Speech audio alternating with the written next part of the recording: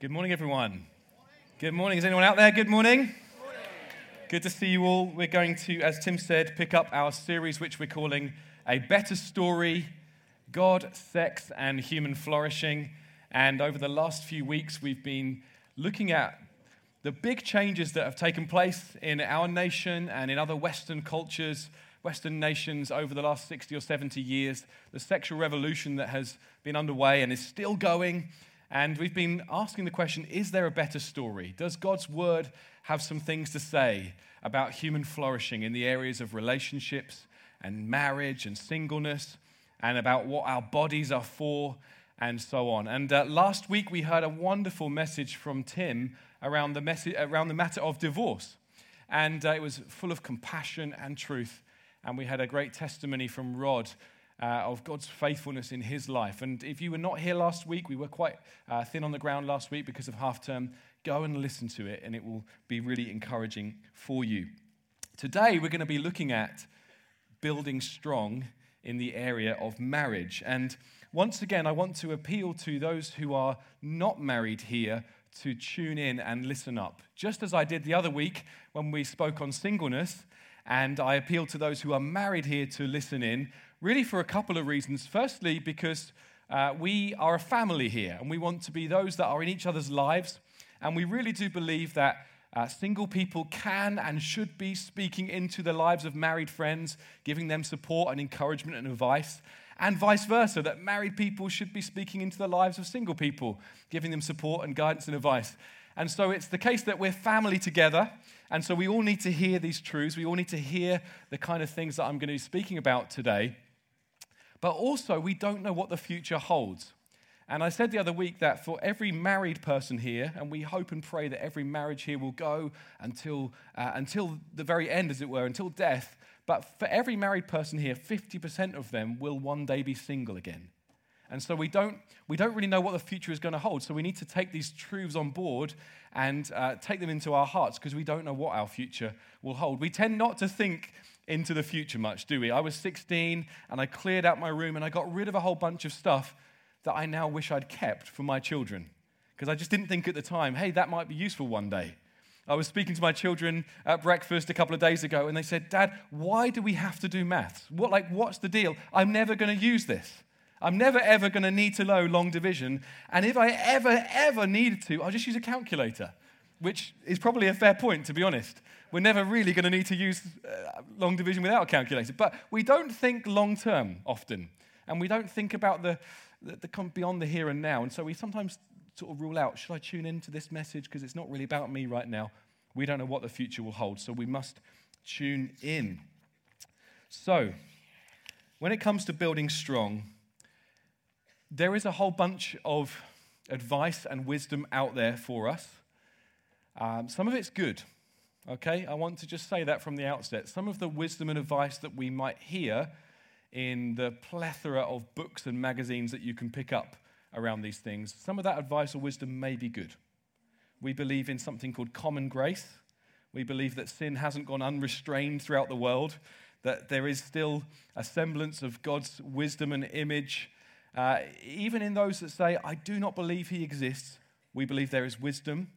And therefore, we don't dismiss it all and say, well, it's not from the Bible, and therefore I'm just going to dismiss it. There is good wisdom out there, okay? But there is also what the Bible calls an earthly wisdom, which is not helpful. And we need to be those that are able to discern between that.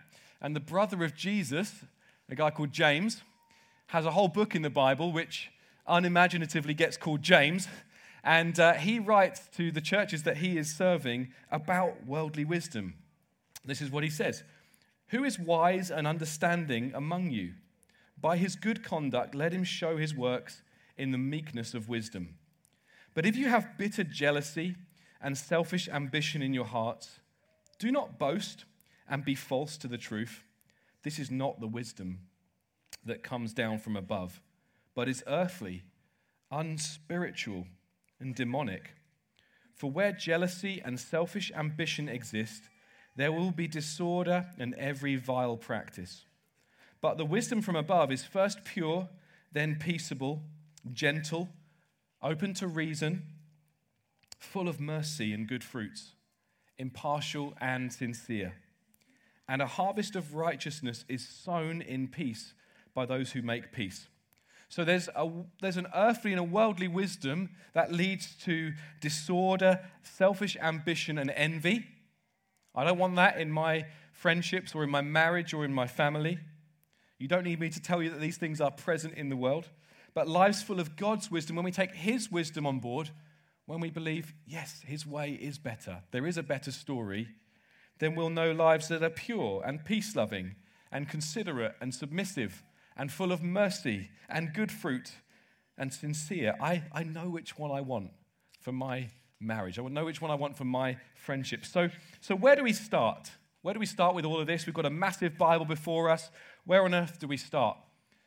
What I want to share with us today are two very simple foundations that we can put down in our marriages that will help us to build strong. You don't need to be a builder or an engineer to know that foundations are really, really important.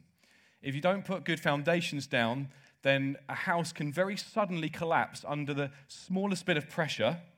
Or what can happen is if you have put some foundations down but they're not quite right, is that over years a house can start to slope and start to be bent out of shape, and it can start to look nothing like what you had originally hoped it would look like.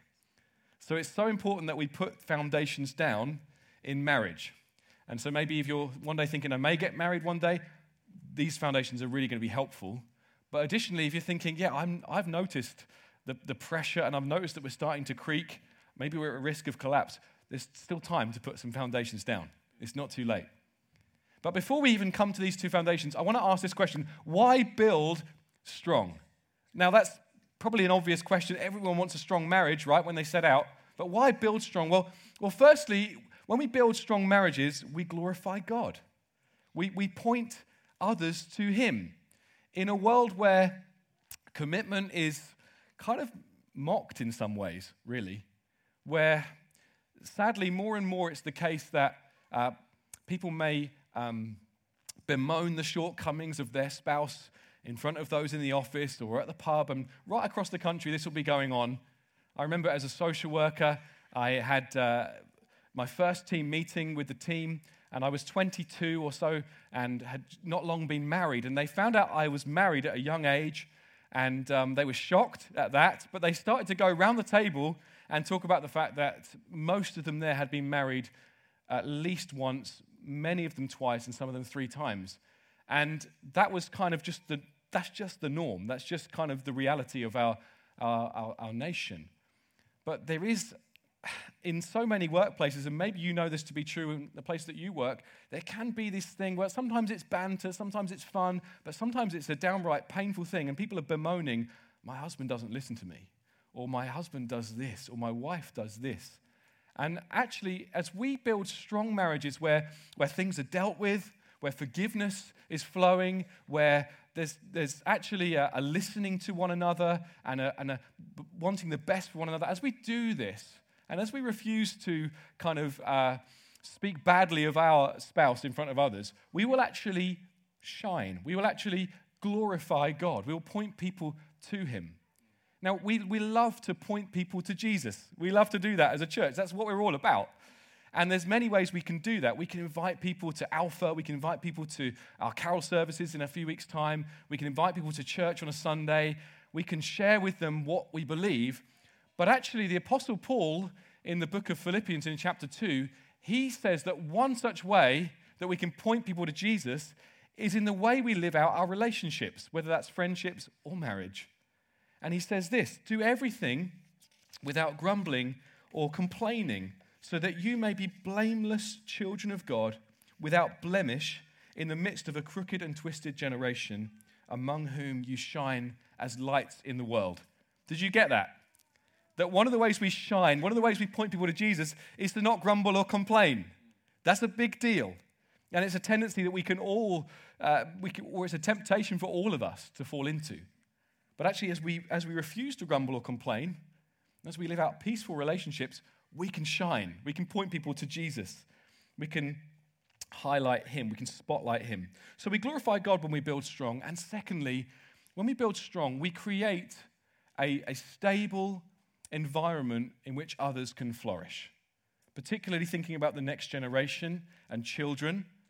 But it's also the case that others can come and flourish in amongst a couple that are building strong foundations. And I know that it's a painful reality for quite a few people here that you have not seen a strong marriage in your parents' example. And I was speaking to someone very recently who said, I don't think I ever want to get married because I've seen what marriage is like and I don't want anything to do with that. And a few years ago, Sarah and I had a close friend, we still have a close friend, who her now husband proposed to her, and she did not know what to do, did not know what to say, because while she loved this guy very much, she had seen a very, very painful marriage in her parents' situation, and she thought, I don't know if I ever really want that for myself. I don't know if I can ever really enter into that myself because it's so painful. And I know that's a reality for some of us here in this room today, that we may think, I don't know if I can ever go there. And listen, some of you will be called to do things for God that would mean that it's easier for you to be single. And we looked at that the other week. But some of you think, I'm not going to go and pursue marriage because I've just seen such pain in my own experience. And I don't want that. I was speaking to another church leader the other day, and he said they had a young lady live with them for a year. She was serving the church for a year. And at the end of the year, it came for her to move on to university. And she said to them at the end of the year, you have restored my faith in marriage. And so you see how actually, even for those that are not our children, we can actually play a part in providing an environment which is stable and helpful for people, where children can be nurtured. This is one of the key reasons why we want to build strong, because actually for children, a home where marriage is strong, where foundations are down, is a really good place for their upbringing, a really good environment for their upbringing. But for some, it's so chaotic. And it can be something that can go from generation to generation. This was the case for one side of my family, which for generations has known divorce and marital breakdown, and still is actually. And my mum and dad, praise God, became Christians when I was a child and put some good foundations down and went until death. And it's kind of broken that, I guess. But there can be a cycle of it just going and going and going. And maybe that's your experience today. So we want to look at how do we build strong in these ways. We want to lay aside cynicism and being skeptical or fearful about marriage, because that doesn't honor actually the great mystery that the Bible says marriage is. Nor does idealism, which is kind of maybe more rooted in Hollywood and Disney, which doesn't ever acknowledge that marriage can be hard work, that forgiveness is required, that it's not always a fairy tale. But we want to kind of do away with cynicism on one hand and do away with kind of idealism on the other hand, and see how do we build a marriage that is strong. We want this for our family here. We want this for every single couple here. We want it for every single person who's single here who may be cynical or fearful about marriage, to deal with these things. Because we're not interested in growing a crowd here. That's just not our heart as a team. We want a family here where we look to help each other and deal with stuff. Because it's okay to not be okay. It's okay to have some mess, but when we come to Jesus, he wants us to walk through some stuff. And he wants to heal us of some stuff. And he wants us to put away some stuff and say, I'm putting that behind me. This is what he wants for us, friends. So what are these two foundations very quickly? And then we're going to invite some guests up to kind of hear from them a little more. And then we're going to have communion. The first foundation that I want to speak of is building marriage in the pattern of the gospel. Building marriage in the pattern of the gospel. This is something we've covered in recent weeks. We've covered how Paul the apostle, one of the early church leaders, one of the most influential figures in the early church, how he describes marriage as a great mystery between a man and a woman that reflects Christ and the church. And I'm not going to do a better job than this video at depicting what that looks like. So if we can roll the video, that would be great.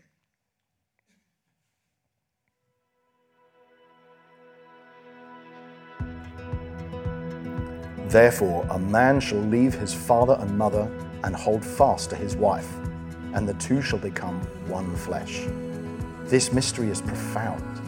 and I'm saying that it refers to Christ and the church. Symbols, shadows, parables. Sometimes this is about that. Flowers are about love. Signatures are about promises. Fireworks are about celebrations. Poppies are about war. And marriage is about the Christian gospel. This mystery is profound, says Paul, and I'm saying that it refers to Christ and the church. So the wedding begins with the groom waiting at the front. He has pursued his bride and won her, and now he just has to wait. And when she eventually comes in, the whole room stands and stares at her beauty, her immaculate dress, pure and white and spotless. She gets presented to him, and they declare that they have no other partners. They hold hands. They make promises to have and to hold, for better, for worse, forsaking all others as long as we both shall live. They exchange rings, signs of the covenant promises they have just made. They sign their names and make their vows legal. Then, as the ceremony concludes, they walk back out again, united as one. Everything he has is hers, and everything she has is his. Everybody celebrates with a meal. Later, they will express their physical union and share all of their possessions. She even takes on his name. Two have become one.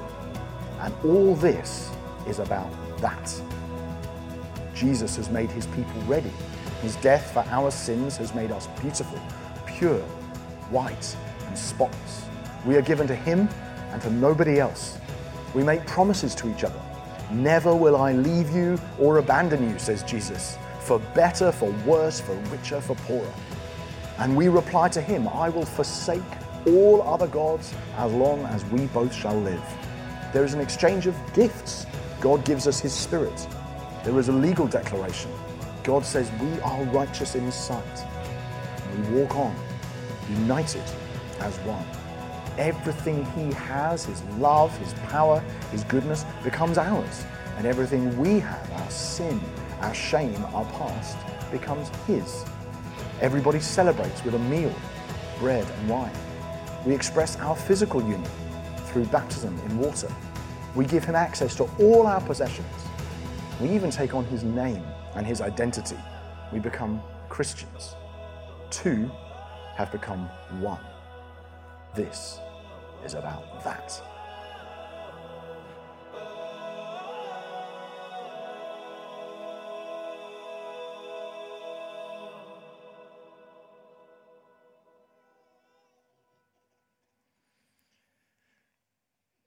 This mystery is profound, and I'm talking about Christ and the church. That's what Paul says in Ephesians chapter 5. Marriage is a pointer to a greater reality. It's a pointer to a greater story. And this is how our marriages are to be shaped. It may sound weird to say this, but our marriages are to be something of a role play, where a husband represents Christ and where a wife represents the church. Husbands are to love their wives as Christ loved the church and gave himself up for her. And in their love, this is so important, there is to be initiative taken. You see, Jesus' love for the church wasn't just sentimental feelings. It wasn't just, I really want to have a people for myself one day. I'm drawn to that notion. No, he initiated. In his love, he came down. In his love, he obeyed his Father throughout his life, even to the point of death on a cross. There was an initiative taken by Jesus. He acted. And I sincerely believe that in the pattern of marriage, husbands are to be initiative takers, not to be passive. This is what happened with Adam, the first man in the garden. He was passive. He allowed some things to happen because he just wasn't taking initiative. And all sorts of mess came from that. And often when we are walking with people who are struggling in these things, it's often the case that a husband is not being an initiative taker in some ways, being passive in some ways. It's not always the case, but it's often the case. That actually husbands aren't looking to say, hey, I'm gonna look to follow in Jesus' pattern here and lead in a godly way. and to take initiative and to sacrifice, actually, and lay my life down for my wife. There's an initiative that needs to be taken by husbands, and that's why I'm so thrilled when I hear of men saying to their wives, let's go on the marriage course. Let's read a book together that's going to help strengthen our marriage. Let's go and see that person or that couple and just talk some things through. I'm thrilled when I hear that. I'm thrilled that we've got 10 or so couples on our marriage course right now where people have said, I'm just going to take initiative in this. I'm not going to allow the slump. I'm not going to allow some things to kind of start to fall away. This isn't to say that wives should be passive, far from it. But husbands, can you see how in the shape of the gospel, Jesus loved his bride, the church, and he acted, he initiated, he was not passive. He laid his life down for her. He had a vision for what she would become. We see that in Ephesians 5. Read it for yourself later. He had a vision for what his wife would become. I want to ask husbands, do we have a vision for our wives and for what our marriages could become? Do we have a vision for that? I'm not talking about looks here. I'm talking here about what do you want your marriage to be? Do you want it to be one that really does mirror Christ and the church in a beautiful way? Do you want it to be a place where others can come and take shelter in your home, under your wings, as it were, where you can together work as a team and input into the life of your children or any spiritual children that God may give you? Do you have a vision for this? And wives, in the shape of the gospel, you are to receive the leadership of your husband. Like that church receives the leadership of Jesus, the headship of Jesus. And Steph Liston spoke into this so helpfully a few months ago when he was amongst us. And he said, does that mean that submission to husbands looks like doing stuff that's just sinful or wrong? Of course it doesn't. Does it mean that wives never initiate ideas or speak up when there's not clarity about the way forward? Of course not. Does Jesus' love for the church ever look oppressive? Of course not. But there's a glad, hey, I want to come under your headship. I want to come under your leadership. There's a glad submission to a husband's sacrificial leadership, just as there is for the church in response to what Jesus has done for her. Just we say, Jesus, I'm following in your ways. I believe you've got what is best for us. This is hugely countercultural teaching. And if we're in deep into some of the worldly wisdom, then we'll start to get quite twitchy at this point and start to think, I'm not happy with this.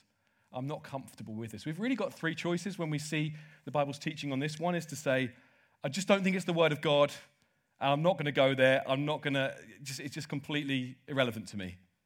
The second is we can say, well, yeah, I think it is the word of God, but I'm a bit embarrassed by it, and I don't really like it, and I'm not really going to investigate the beauty of what might be in this. Or the third is to say, God's way is the best way. And I'm left to my own devices, I don't really know what to do. So I'm going to lean into this and see the beauty of the picture that we see here. And it's going to take work, and we're sometimes going to get things right, and sometimes going to get things wrong, but we're going to work at this. There's the choices we've got there. Do we believe that this Bible, this book we have before us, is God's word? Do we believe it's profitable for us? Do we believe it's actually going to shape our lives? Or are we kind of like not sure on that? Or are we sure of it, but are we a bit embarrassed by it? Listen, friends, as we lean into what God has for us, as we kind of consider the gospel, the good news that we celebrated already today, and we'll celebrate some more, we'll see that this teaching is actually really beautiful. And it's not to be embarrassed by. And we can lean into it.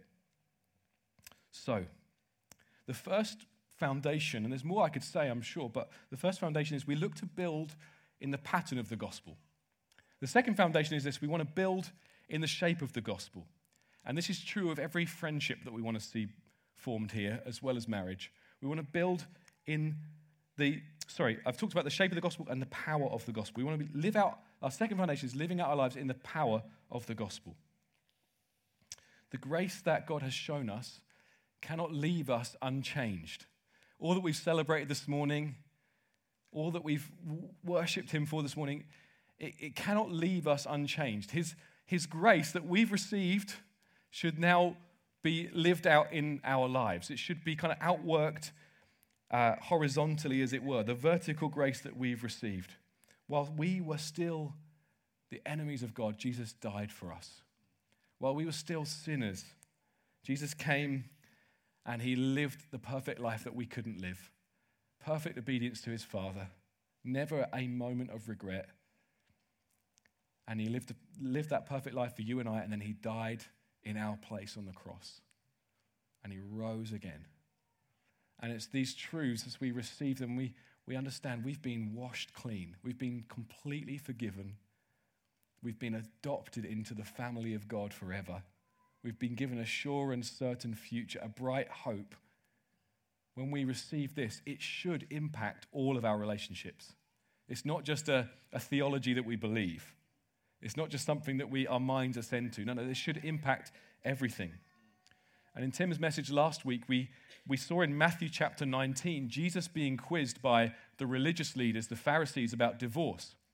And they kind of had this notion of, Jesus, can we divorce our wives for any reason? Or are there particular exceptions where we can divorce our wives?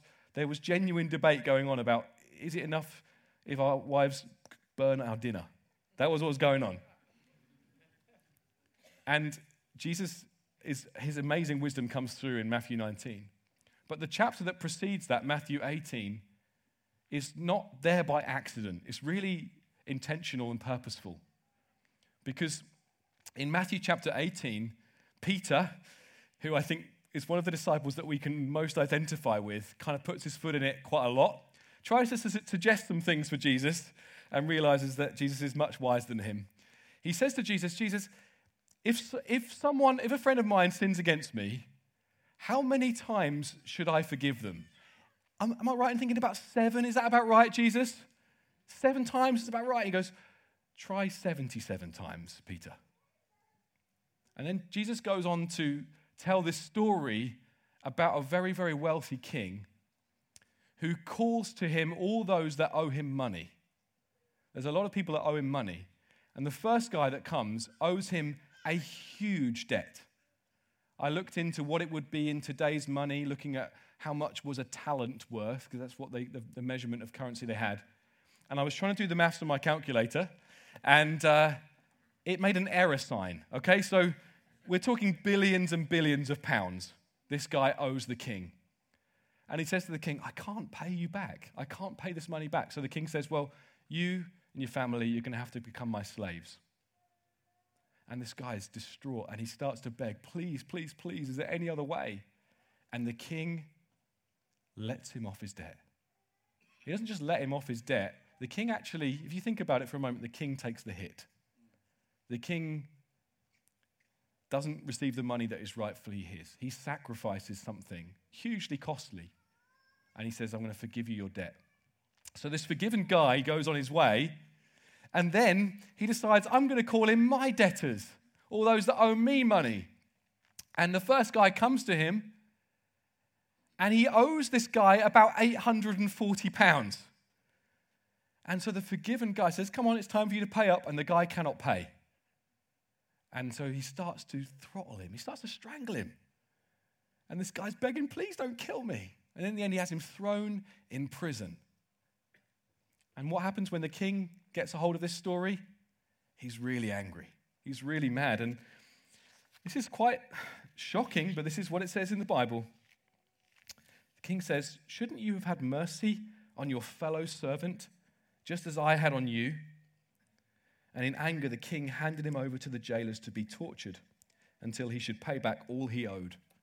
And then Jesus says this, meek and mild Jesus, this is how my heavenly Father will treat each of you unless you forgive your brother or sister from your heart. It's a powerful story, right? Jesus had a knack for that. But it's a story that really is supposed to change us. The point he's making is this: do for others what God has done for you. Show mercy as you have been shown mercy in your marriages, in the wake of the gospel, in the power of the gospel. Do for your spouse what God did for you in Christ. Forgive. Don't punish them for their shortcomings. Don't hold grudges. Don't divorce someone because they burnt your dinner. You see how intentional this is, that it comes right before the whole conversation around divorce? This is how we build strong foundations, through soaking our hearts in all that God has done for us, in the mercy that he has shown towards us. I don't believe this means we never raise issues, that we just overlook everything and just kind of never talk about it. No, I think we should.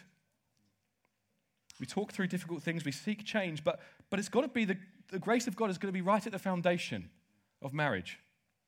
The gospel helps us to do away with self-righteousness.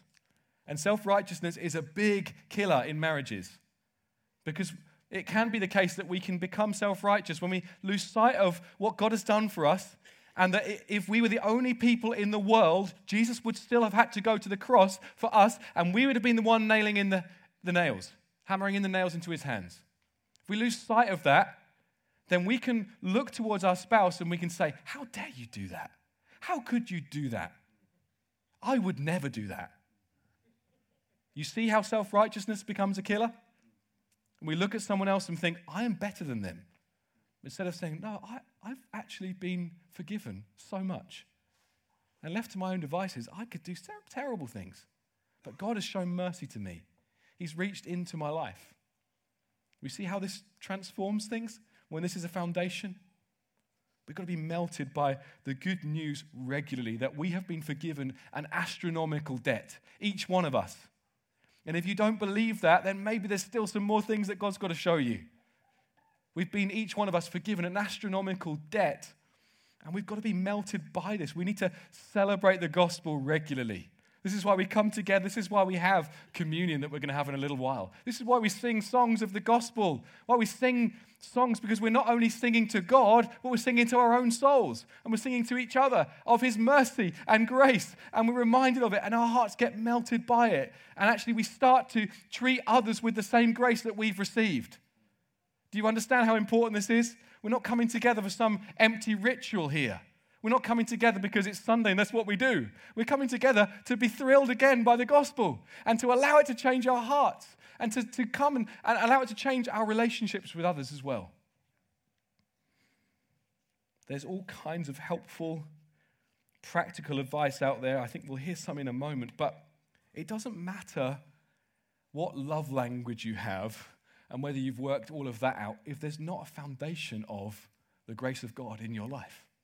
There's not a foundation of, I had a huge debt and God has forgiven me a huge debt at great cost to himself. And now I can treat others with that same grace. I'm not going to hold things over their heads. I'm not going to remind them of things that happened years ago. I'm not going to look upon them and say, I'm so much better than you. No, I've been forgiven an astronomical debt. I'm not going to be like that guy who then calls in his debtors and strangles them and throttles them and throws them in prison. You see, this has got to be a foundation, friends. We build marriages in the pattern of the gospel, but we build marriages in the power of the gospel. And we need to have our hearts repeatedly melted by what God has done. Listen, marriage is under pressure from many quarters. I think we're in an era maybe where there's more pressure than at any other time. There's all kinds of stories out there that say it's just easy if you just leave it behind. There's a massive rise of pornography and accessibility of pornography that shows people, hey, you can just have all that you want without the hard work. But it's a lie. You don't have all that you want. There's the rising pressures of the cost of living and so on as well. All these things just put pressure on marriage. We need to have right at the heart the grace of God, the good news of all he's done for us.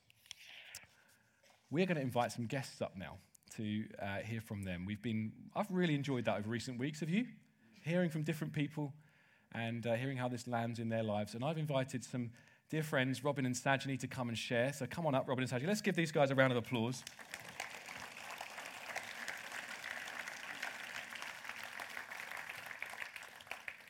Have we got another microphone as well? We'll get two. That'll be helpful. Thank you.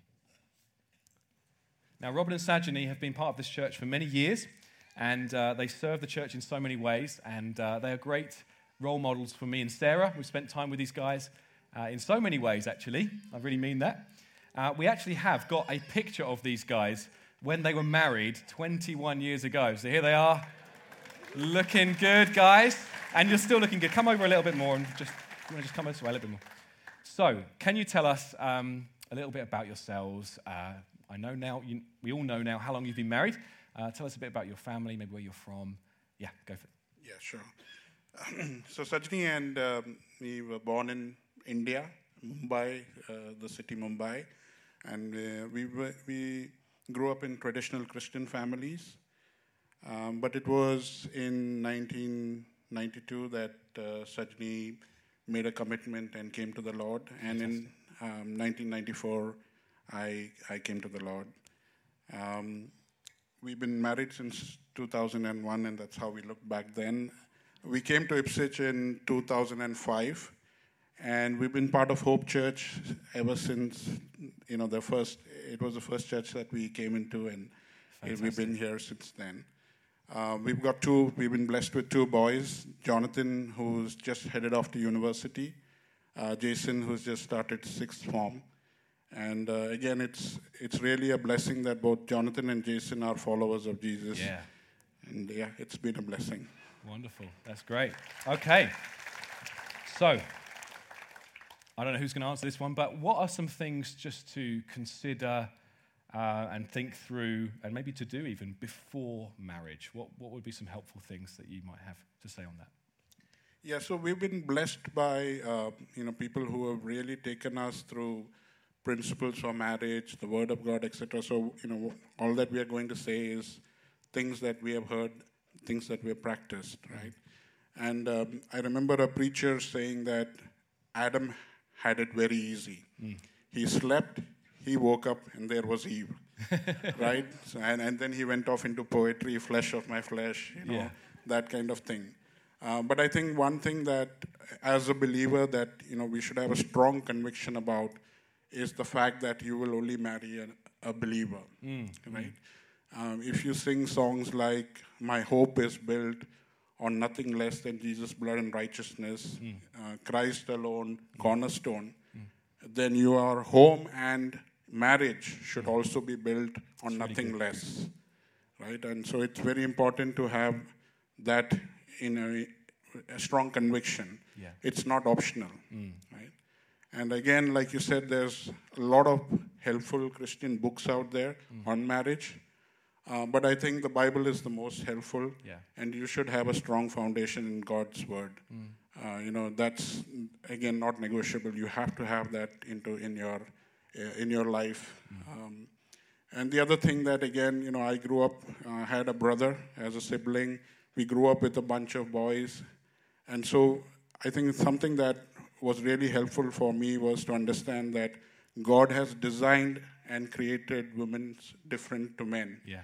And that's something to be appreciated, celebrated. Yeah. And even when we look at each other, I know the jury is out on this one, whether women talk more and men talk more.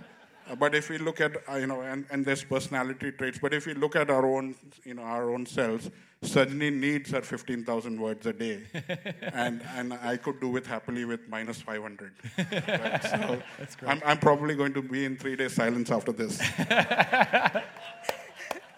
I love that. That's so good. Was there anything you wanted to add on that? Yes, Sajni? please. Yeah.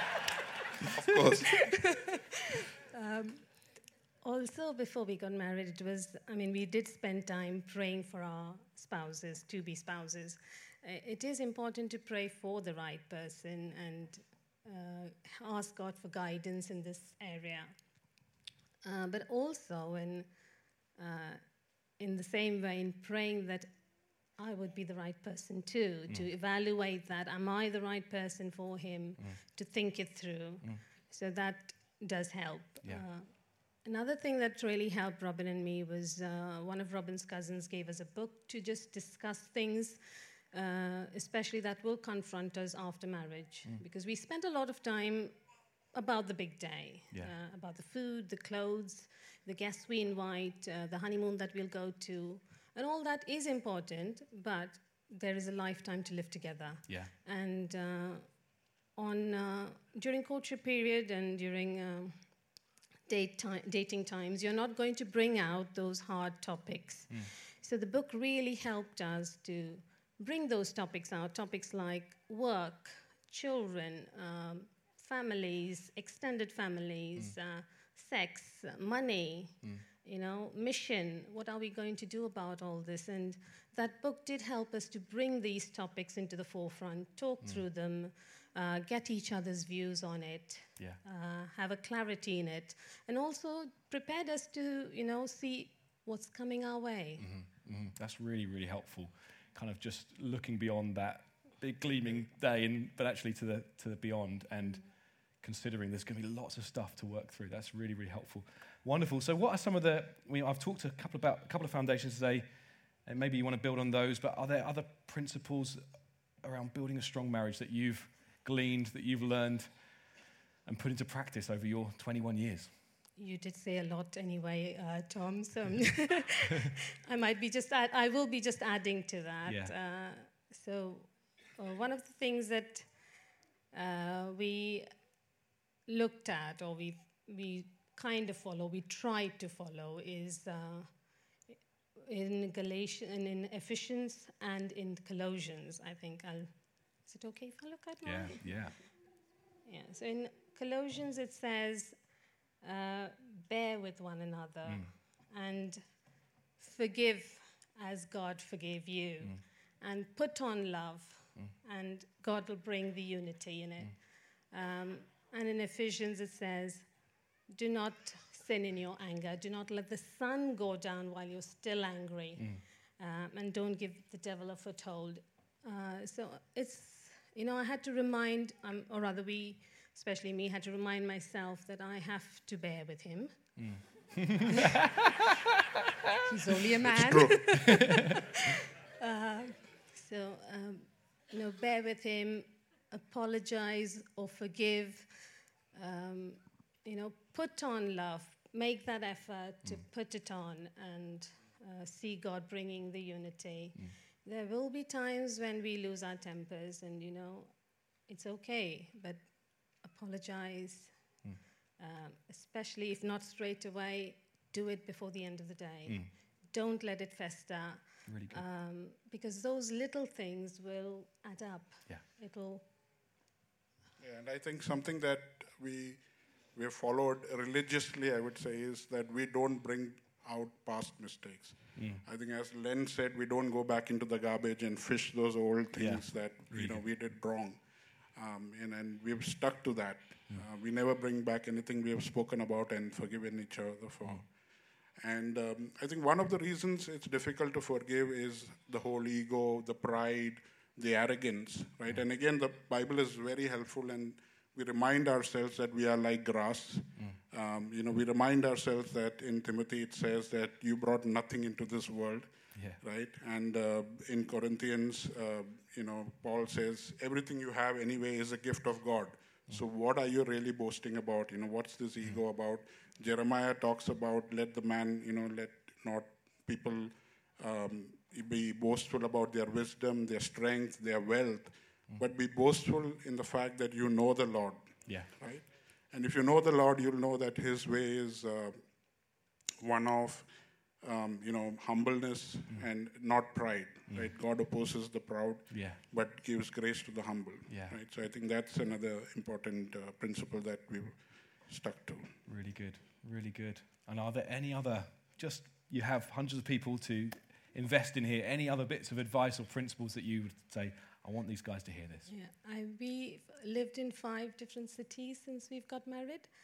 And just like I spoke to Kathy and Brian, in this few minutes of hello, talk to the person next to you minute, Kathy also followed the same principle of finding a good church where we went to. The first thing, and that was top of our prayer list, pray for a good church, that we would be surrounded by Christian believers who would support us, who would build us up, who would push us along the way with God. So I think really it's crucial to surround yourself with Christians. Yeah. And I think, again, love, the Bible has a lot to say about love, and I think you touched upon something very important, that Jesus Christ loved the church and gave himself up for it, right? And I think it's very important to know, and Jesus Christ didn't have a warm, fuzzy feeling when he was, dying on the cross. So I think it's very important to know that love is a matter of the heart and emotions, but also a matter of the will. Yeah. Right? Jesus said, "Let not my will, but your will be done." Right? And his loving death on the cross was, enacting God's will. Yeah. Right? So love is as much a matter of the heart as it is a matter of the will. Yes. That's wonderful. Yeah. That's great. Then I think a couple of things, just quickly.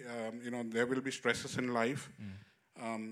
For us, the work was a site of stressful area because of the number of transitions we've made. Like Sydney said, in our marriage, we've had to live in 5 different cities. My work required a lot of travel. Sydney's work has Ofsted inspections that are sprung upon and cause all sorts of issues. Colleagues that are not helpful, deadlines that are not met, targets that are not met, etc.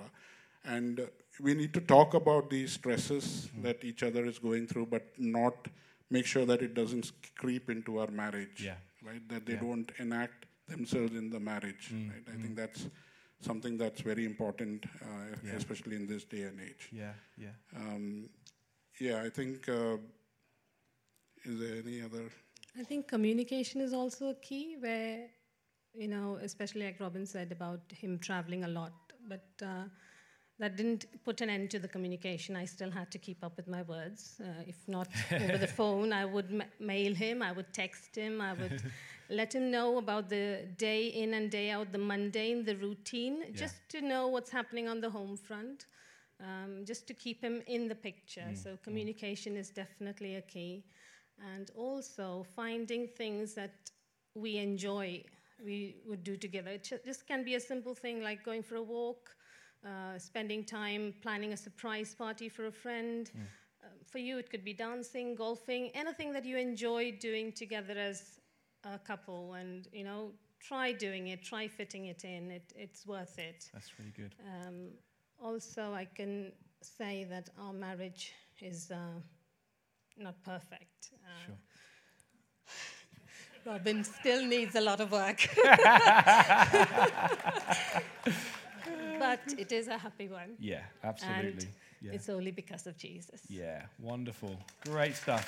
Thank you so much, guys. Really helpful. Thank you. Bless you.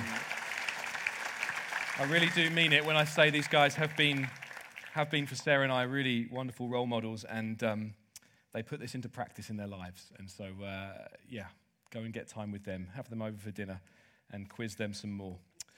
We're going to finish by taking communion together. I wonder if the band could be ready to lead us in a final song. We come back to the gospel. We need to remember what Jesus has done for us. Tim and Kathy Keller have written a book called The Meaning of Marriage, which I'd highly recommend to you. And in this book, they say this: without a continual filling of your soul's tank with the glory and love of the Lord, such submission to the interests of others is virtually impossible to accomplish for any length of time without becoming resentful. So as we look now at Jesus and his looking out not for his own interests but for our interests, let's have our soul's tank filled, as it were. I want to read to you from Philippians 2. So this is what Paul writes: if there is any encouragement in Christ, any comfort from love, any participation in the Spirit, any affection and sympathy, complete my joy by being of the same mind, having the same love, and being in full accord and of one mind. Do nothing from selfish ambition or conceit, but in humility count others more significant than yourselves. Let each of you look not only to his own interests, but also to the interests of others. Have this in mind among yourselves, which is yours in Christ Jesus, who, though he was in the form of God, did not count equality with God a thing to be grasped, but emptied himself by taking the form of a servant, being born in the likeness of men, and being found in human form, he humbled himself by becoming obedient to the point of death, even death on a cross. And therefore God has exalted him and bestowed on him the name that is above every name, so that at the name of Jesus every knee should bow in heaven and on earth and under the earth, and every tongue confess that Jesus Christ is Lord, to the glory of God the Father. Jesus is our example in this, contrary to the world's messaging, which might say to put others' needs before your own is somehow oppressive. Jesus Christ was the one who came and paid the debt that we had no chance of paying, absolutely no hope. And he laid his life down on the cross, obedient to his Father, even to the point of death. So let's stand together. I want us to do this a little differently today. We've got these communion cups, which are a little bit fiddly, but we have a wafer here in these cups. Let's just get that out, shall we? And remember the body of Jesus broken for us. You might want to even break it before you. And just remember his body broken on the cross to pay your debt. Eat that in just a moment. Well, you can eat that now. I'm going to keep talking. I'm going to eat mine in a moment. I wonder if we might take the juice that we have here and get that ready. And I wonder if we could do this a little differently. And before we drink, just can we toast the King? Can we say to the King who paid our debt? Should we say that together? To the King who paid our debts. Let's remember Jesus on the cross for us, his blood spilt for us, that we may be washed clean. Thank you, Lord, for your great mercy. Thank you for your grace. Thank you that you laid your life down for us, Lord Jesus. We want this to permeate all of our relationships. We want you to, would you build strong marriages in this church, Lord, for your glory, for the good of others? Would we be people completely saturated by all that you've done for us? In Jesus' name we pray. Amen. Well, this morning we do stand in awe, Lord, of the lengths you would go to win for yourself such as us. I remember I was thinking about this before the service. I don't know if any of you have seen the Plasticine kids movie called The Miracle Maker about Jesus. There's a scene where he calls Matthew the tax collector, and Matthew, the look on his face and the expression, me? Me? I was watching a kids movie and I was in tears. Me. But me. But me. You know me. Me. Not only has he called you, he's gone the distance, taking all of your failure, all of your shame upon his shoulders and giving you his glorious white robe, dress of righteousness. That video of this is about that. I was in tears again this morning. This is just wonderful. The glory of the picture of a bridegroom going, purchasing for himself a bride that we could be clothed in righteousness, secure in his love. Just thank you again this morning, Father, for sending your Son. Jesus, we love to be your bride. We love to be your bride. We love your commitment to us. We love your bravery for us, your courage for us. We love your wisdom for us. We love your initiative taking. We love you because you first loved us. What a wonderful husband you are. Thank you. Thank you, Lord. Just as Tom was speaking, I was aware that maybe a few in the room who were saying, I don't have a problem with anything Tom said. I believe in it, but I can't help it that I'm married to an unbeliever. I just want to say three things if I can remember them. First, 1 Corinthians, it says something about continue loving. Love your spouse, and you can actually make them holy, it says. It doesn't mean you'll make them Christians. It means you have a great impact on their life. And who knows, they may come through. The second thing I was going to say is many stories of spouses who have come through and followed, as we just heard, Robin and Sajani. Sajani was first a believer. Robin, a few years later, became to be a believer. Keep hoping in the Lord. Keep praying for them. And thirdly, don't walk that alone. There's people in this church who want to walk with you and keep praying for your spouse with you and keep encouraging you. This isn't a message that was supposed to make you feel any sense of, doesn't work for me. No, it works for you. God is faithful for you. And then just secondly, I want to encourage us, let's not be those, Tom said 3 categories. We can either disregard the Bible, we can hold to it with a kind of embarrassing teaching, or we can celebrate it. We can celebrate it. This is the King of glory. He knows what he's doing. Let's not learn from the world. We looked at the world last week. Marriage is, we don't know what we're doing on our own. And let's not just say, well, God says this, I'll try, maybe. Let's run into his great picture. It's beautiful. Let's trust him for marriage. Father, I want to pray for those married, unmarried, divorced, not yet married. Lord, we pray for you to bless us with our view of the great bridegroom and the bride. One day there'll be a feast. And you've invited us.